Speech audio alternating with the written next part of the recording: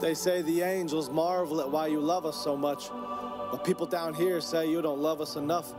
They say the atheists look at the heavens and don't believe that you're there. If I'm being honest, I don't feel worthy to take a breath of your air.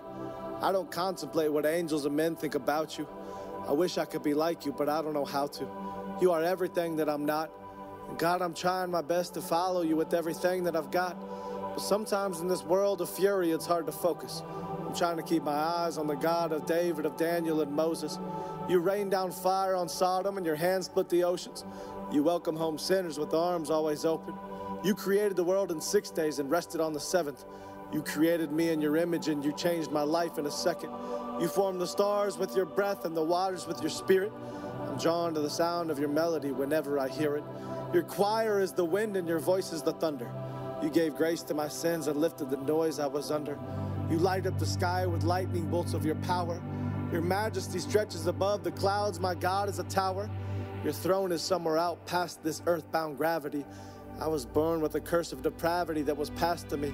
But you didn't expect me to be perfect. That's something you never asked of me. It took the blood of your son to rescue me from this tragedy. The world might think I'm crazy and my critics might laugh at me. I just hope one day they meet the God who died for them too. They know not what they do, just followers of Satan who lied to them too. So they can mock and sneer and call the things of my God laughable. But you go beyond the limits of the finite natural. You reach past the infinite and into eternity. And like the fire of Nebuchadnezzar, you walk into the flames and you burn for me. And I'm trying to be who you want me to be. I look past the heavens and I see the outline of your majesty. Heavy is your call on my life and the torch that you passed to me. I'm just trying to be faithful to you, God, my King. Glory to the Most High. Someday I'll join with the angels and sing. But for now, my mind can't comprehend your glory, can it? I won't understand you fully until I'm off this planet. And if I'm being honest, I look forward to leaving this place. I'm an astronaut born to be with you. Down here, I'm misplaced. Up there, I'm at home in glory. Down here, I'm disgraced. But if the world hates me, I have to remember it hated you first. You offer living water at the well to be traded for thirst. You walked on water and you turned water into wine. You calmed the storms and you took the sins that were mine. Someday every knee will bow and every tongue will confess. Reality will set in for the sinner like a gun to the head. You don't have to be from Moscow to play Russian roulette. Every day people risk life after death. But you offer a way out for flawed people like me. Sons and daughters of the King is what you've called people to be. You are fashioning my hands for battle and my life for war. For the first time I can see, my sight's restored. And out of these ashes I will rise to tell others about you. And you will lift me up and speak through me when I don't know how to. So use me, God, and speak through my weakness. With everything in me, I'll follow you, Jesus. And someday I'll fall to the ground when we meet. I'll live this life in hopes of placing crowns at your feet. And I can picture you there with angels in flight. Until then, you've called me to run into the night. And into the darkness, I'll continue to go. And into your word, I'll continue to grow. You are worthy of every demon that comes against me. In your arms, I am strong. In your river, you rinse me. So take my life and use me, Lord. Your faith is my shield. Your truth is my sword.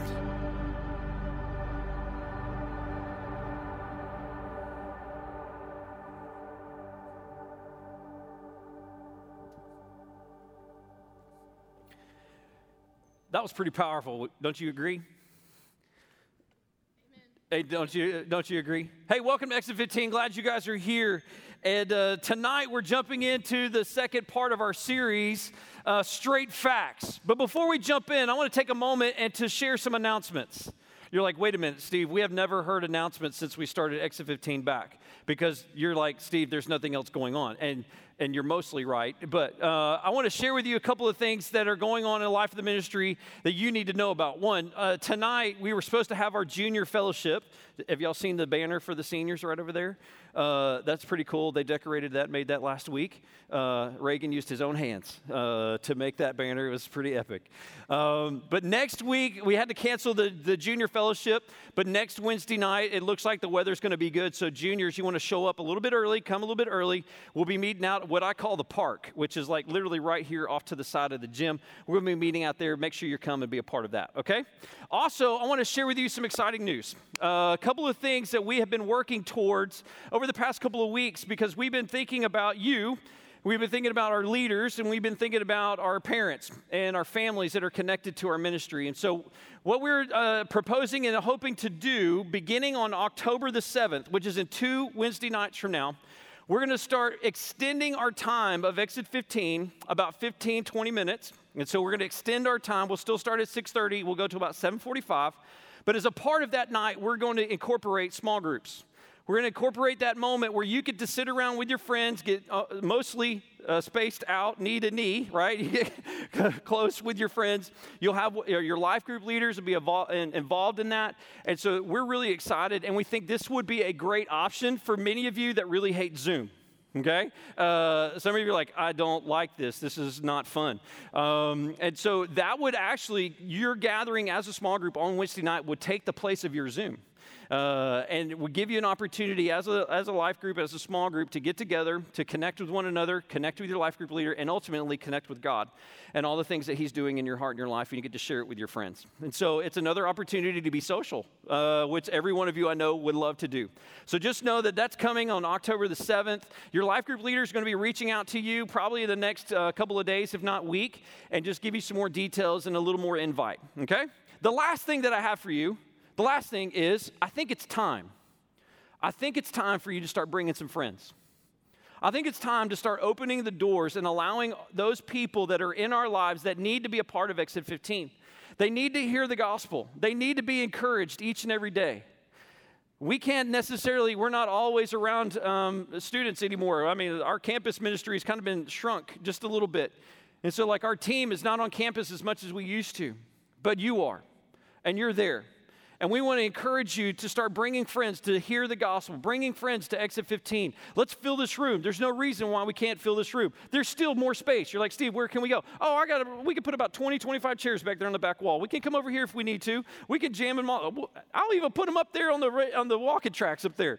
If we get people into the room, we're really, we think this is something that God is challenging us to do in inviting your friends. And so I'm laying that out for y'all.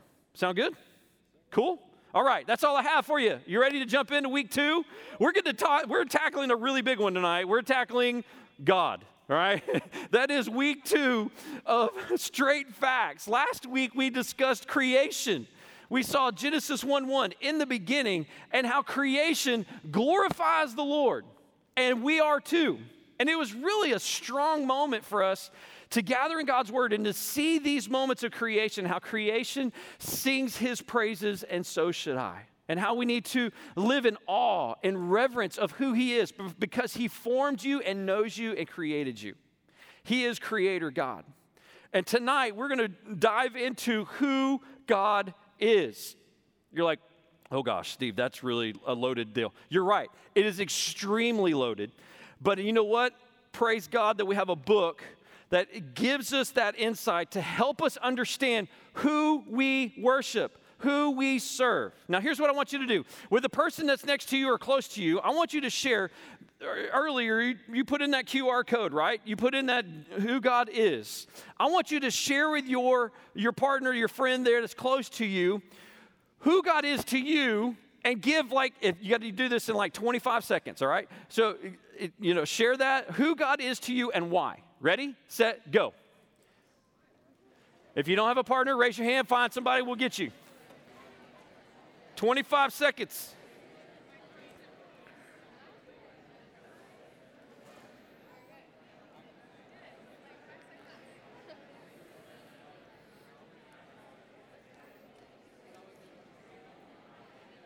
You got 10 seconds.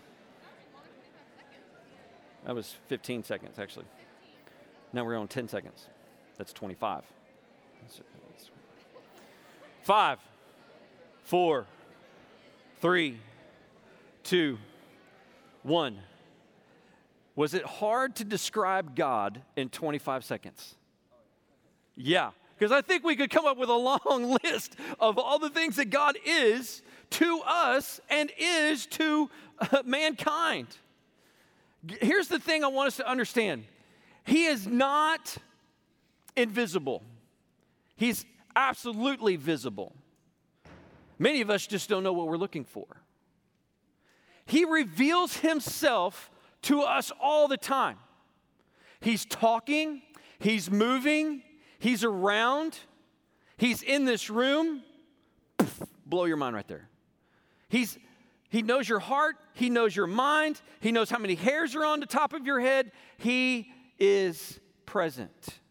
He's not absent. And that's one thing I want you to think about as we move through this night, as we tackle this huge topic. I want you to take that reality that he is with you right now. Big, massive God of the universe, who creates and holds it all in the palm of his hand, is sitting in the room with you right now. He is in your heart, he's in your life, and he's actively pursuing you right now in this moment.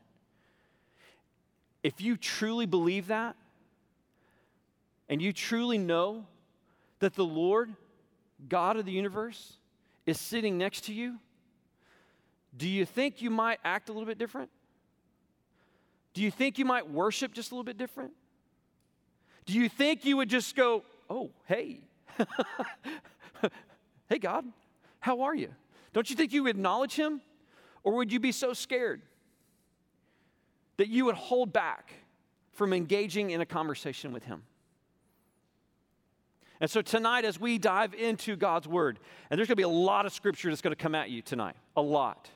And I tried to put it in small print all on the screen for you, all right? One of the ways that we can know who God is by understanding the names of God. All throughout Scripture, we see the names of God listed over and over and over again. And every one of those names is a descriptor word of the character and the nature of who he is. So to discover who he is, we need to know his name. And so we see, this is by far not an exhaustive list. This is the high points of the names of God that help us to describe who he is and how he interacts with mankind. All right, here you go. Ready? In Exodus 3, he talks about the word, his name is Jehovah, meaning I am who I am. This is one of the very first moments, cool moment with Moses. Moses asks, who should I say that you are? And God responds in the burning bush. He says, I am who I am, Jehovah. You might want to take your phone out and take a screenshot if you want. We see him as known as Elohim, which is strength and power. We see that in Genesis chapter 17.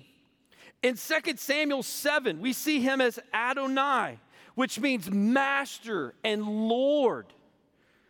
Don't we think we ought to have that idea of who God is? He is the master, the Lord, the boss of our lives.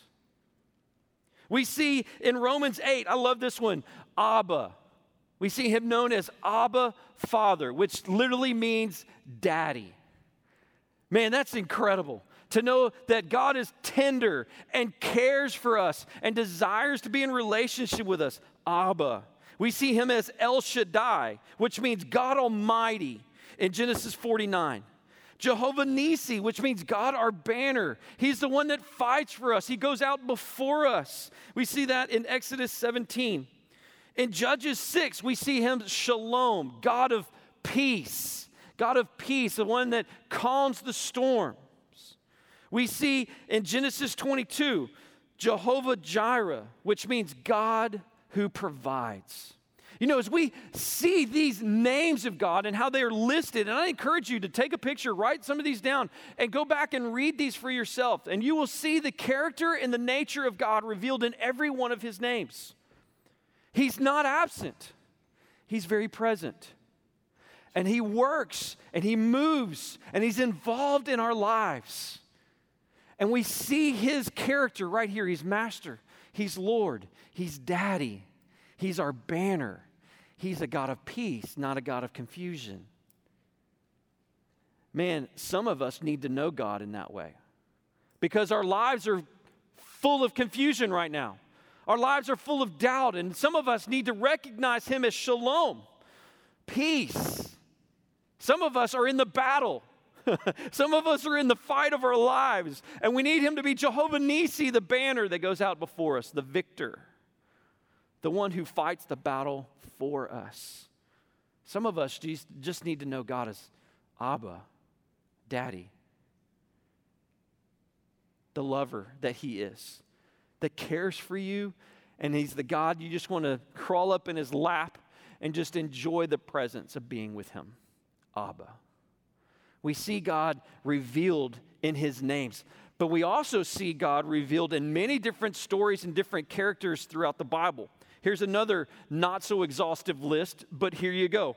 We see some other characteristics: that he is good, that he embodies perfect goodness. Psalm 119, 65 through 72. This is really small print. Take a big old zoomed in picture of it. We see God as infinite, beyond measurement in Romans 11. In 1 John 4, which I love, we see him as love, a love so great that he gave his one and only son. We see him as a love, full of love, abounding in love. We see him in Psalm 75 as being just and righteous, holy and fair. We see him in 1 Chronicles 29, sovereign, a God who provides over every event and is in total control. That's not a God of chaos. He's a sovereign God. In Deuteronomy 4, we see him as being merciful. His compassion is never ending. In Psalm 139, which is one of the greatest passages of Scripture there, we see him as being omniscient and knowing all. He formed us. He knows us in our womb. He knows us. And he's omnipresent. That means he's everywhere. We see that in Psalm 139. We see him as being faithful. A faithful God, one that keeps his promises. He honors his covenants. We see that in Psalm 89. In 2 Corinthians 1, he talks about being a comforter, that he's the God of all comfort. In the middle of your storm, in the middle of your grief, in the middle of all those things, he is a comforter and comes to your rescue. And then lastly, in Revelation 4, he is holy. He stands apart. He's absolutely unique. You know, out of all of these characteristics and all the things that we have listed in these past 2 slides with really small print, the one I want us to dial on, the one I want us to really zone in on, is the last one. That God is holy. Here's the big idea. You ready? Here's the big idea. Wait. Before we get to the big idea, let me read Revelation chapter 4, verses 8 through 11. If you got your Bible, go for it. If you don't have your Bible, it'll be on the screen. But a lot of times it's really good to read it in the Bible for yourself. Revelation 4, we see God as being holy. It says, and the 4 living creatures, each one of them having 6 wings, are full of eyes around and within. That's crazy to think about. He has eyes everywhere, on the outside and on the inside. And day and night, they do not cease to say, holy, holy, holy is the Lord God the Almighty, who was and is to come. Can you imagine them just singing that over and over and over and over and over and over and over and over and over again? You want me to do it again? And over again. Repeatedly, they scream, holy, holy, holy is the Lord God Almighty, who was and is to come. And the living creatures give glory and honor and thanks to him who sits on the throne, to him who lives forever and ever. And get this, the 24 elders will fall down before him who sits on the throne and will worship him who lives forever and ever. And they will, get this, cast their crowns down before the throne, saying, worthy are you, our Lord and our God, to receive glory and honor and power. For you created all things, and because of your will they exist and were created. When we come to grips with the holiness of God, oh goodness, all right? I'm getting lower because I'm starting to really think about that. How holy is he? How holy is he? He is perfect. He is without blemish, without sin. And when you become so connected with that reality that he is holy, oh my goodness, it changes a lot of what we do and how we approach him. Oh goodness, it changes everything. And that's what I want us to come to grips with tonight. That's what I want us to really be challenged by. And here's the big idea. Here you go. Because God is holy, and altogether separate from and infinitely above people who are sinful, he deserves our reverence and obedience. That's a pretty big statement right there. Because he's holy and altogether separate and infinitely above sinful people, he desires for us to live in reverence and obedience to him. And so we're going to talk about, I'm going to dissect this statement right here. I'm going to dissect this one statement, and we're going to piece it all together, and then hopefully we'll land the plane here pretty soon, all right? One, God is holy. It's like a white piece of paper. Now, this piece of paper, it looks white, but there's some yellow on the back of it. Like you can't see it. This piece of paper, as white as it is not holy. You know why it's not holy? One, because you could see the yellow on the highlight, but also there's probably a speck somewhere. Yeah, probably. Well, there's a wrinkle. There's a crease. So this piece of paper is not holy. You're like, wait a minute, there's nothing on that piece of paper. Well, you're right, there's nothing on that piece of paper. But what makes it holy is that it's without blemish, that it's perfect. That means there is no crease, there is no bleed through. It is perfectly white. Now, if you start thinking about that, and that's the characteristic of God being absolutely holy, that he can't be in the presence of sin, he can't interact in that way, you're like, oh my gosh. He's perfect, and I'm not. He is absolutely holy, and I'm not. He's absolutely perfect. Out in the parking lot, I sinned. How in the world can I be in relationship with this holy God when he can't stand to be around sin? Oh, now you're starting to experience the great divide. Oh, now you're starting to experience that separation. You're starting to experience, if God is holy and I am not, there's a big gap right there. Are you feeling that? Are you seeing that? Which leads us to point number 2.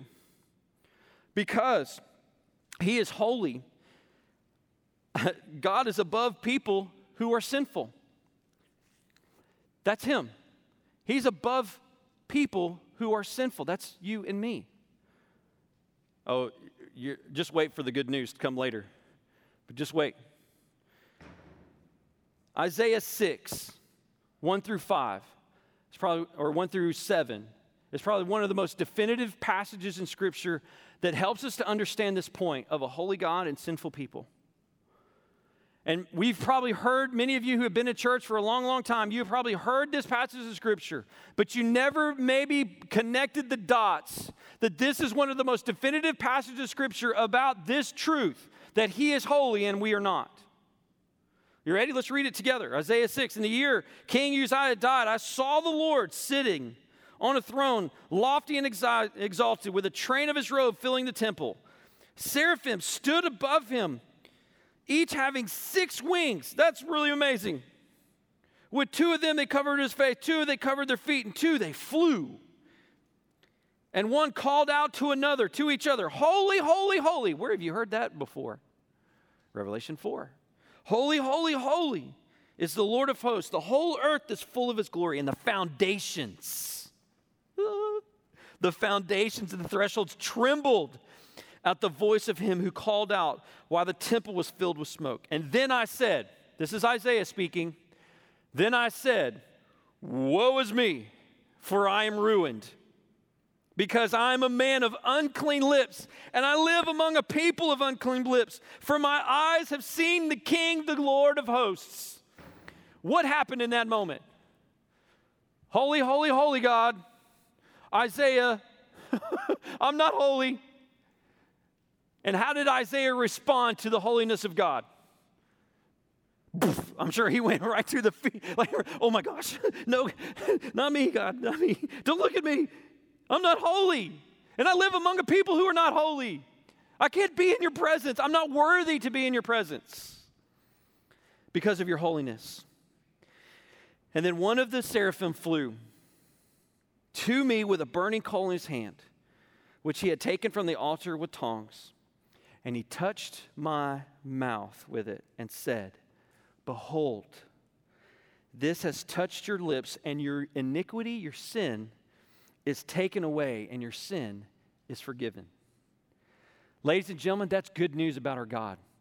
Yes, he is absolutely holy, above and infinitely above sinful people. But praise the Lord that he knows that about us and does something about it. He does something about our unholiness. And we see that in this passage, a burning coal that comes from the throne and touches the lips of Isaiah. You know what? The same thing happened on the cross. When holy God sent his one and only Son to die for you and me, such that I can have a relationship with holy God. That Jesus' blood was poured out on the cross, covering my sin and my shame, such that I can approach a holy God. Praise the Lord. Somebody give it up for Jesus. Like, really. And we see how he's a holy God interacting with a sinful people, and God does something about it. He doesn't separate himself from us. He doesn't. Even though in his holiness he cannot interact, but yet he still provides a way for us to have a relationship with him. He is, I said this last week, he's not a cosmic cop just looking around the corner waiting for you to mess up. No. But rather he engages you right where you are. He sits with you right in the middle of your sin and your sinful state. And yet while we were still sinners, Christ died for you. He came and approached you. He came to you. Praise the Lord. Praise the Lord. Thank you, Jesus. I'm unworthy. In my sin, God. In mine, just me. I'm not thinking about y'all, just me. The reality that what he has done for me ought to set you on fire and humble you and lead you to the place of point number 3 of reverence and obedience for what he has done for us and how he engages mankind in our sinfulness. Ought to stir up in us an awe, a reverence for who he is, an acknowledgement in our lives, such that we would begin to walk in obedience to who he is. Why should we walk in obedience? Because think about what he has done for you. Why wouldn't you? Why wouldn't you? Why wouldn't you give your life to the one who gave his life for you? Why wouldn't you step out in obedience and get engaged in God's word each and every day? Why wouldn't you do that? But for many of us, we have gotten to that place in our hearts and our lives where we're pushing God off to the side. Oh, God, thank you for salvation, but I got this. Deuces, I'm out.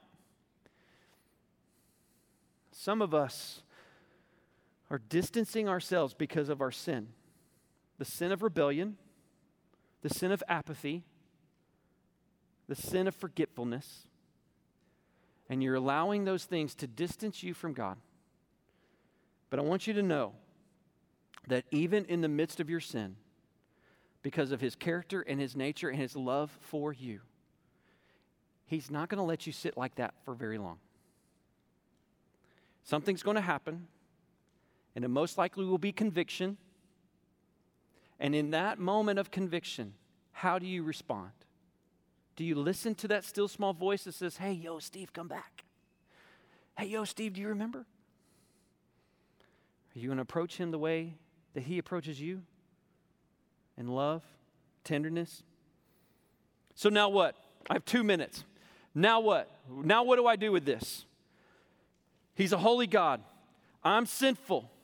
And because of what he's done for me in the cross, I walk in reverence and obedience. Now what? I try to make it as simple as possible. Ready? Here's the first one. The first one is, it's not about you. Life is not about you. I'm saying that to the selfie generation. It's not about you. It never has been. And it never will be. So quit. Just stop it. just stop it, right? Fix it. It's not about you. Who is it about? If you're a believer in Christ, who is it about? God. All of creation exists to glorify him. We learned that last week. And you know what?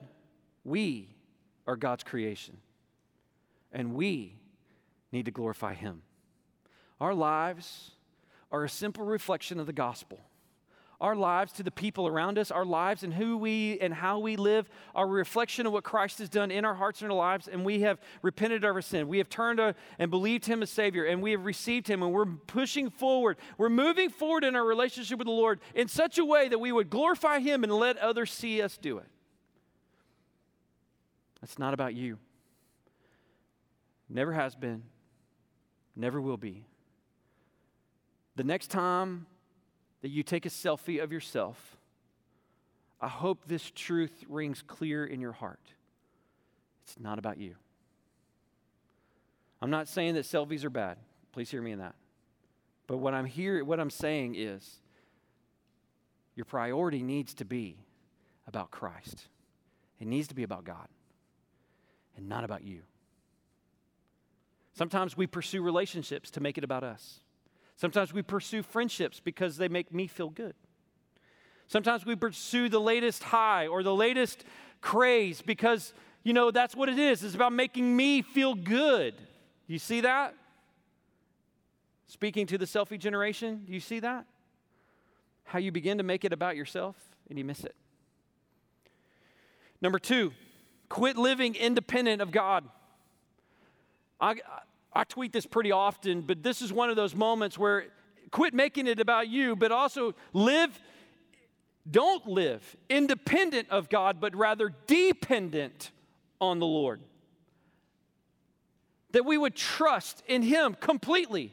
Some trust in chariots, some trust in horses, but I trust in the name of the Lord our God. And we see how our transferring our trust, we make Him Lord or boss of our lives. And in that, we live dependent upon Him, not independent of Him. God, thank you for my salvation, but I'm going to go on with my life. God, thank you so much for this, but I'm going to make it about me. Thank you so much for what you've done for me on the cross, but I'm going to make it about me and me. And in that, we are independent and never dependent on the Lord. Number 3, as I wrap things up, walking in obedience is a good thing. Walking in obedience is a good thing. And I think our world and our culture makes it bad. I think they try to confuse us and lie to us and say, hey, fight the power, be yourself, rebellion. I don't think that's right. I don't think that's where God would want us to be. I mean, Jesus simply says this in John. He says, if you love me, you'll obey my commands. You know what? It's not a mandate. You have a choice.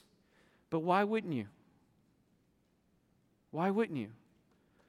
That the Savior of the world who closed the gap of your sinfulness for you, who paid the sin debt that you could not pay, why would you not fully devote yourself to the Lord?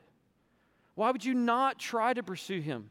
Get in His Word each and every day. Why would you not acknowledge Him in the things and the blessings that He gives you week in and week out? Now is the time for some of us to make a decision. You've heard the Word. You've heard the application. But now it's time to do business with the Lord. Now it's time for all of us, me included. Good night. I'm not perfect.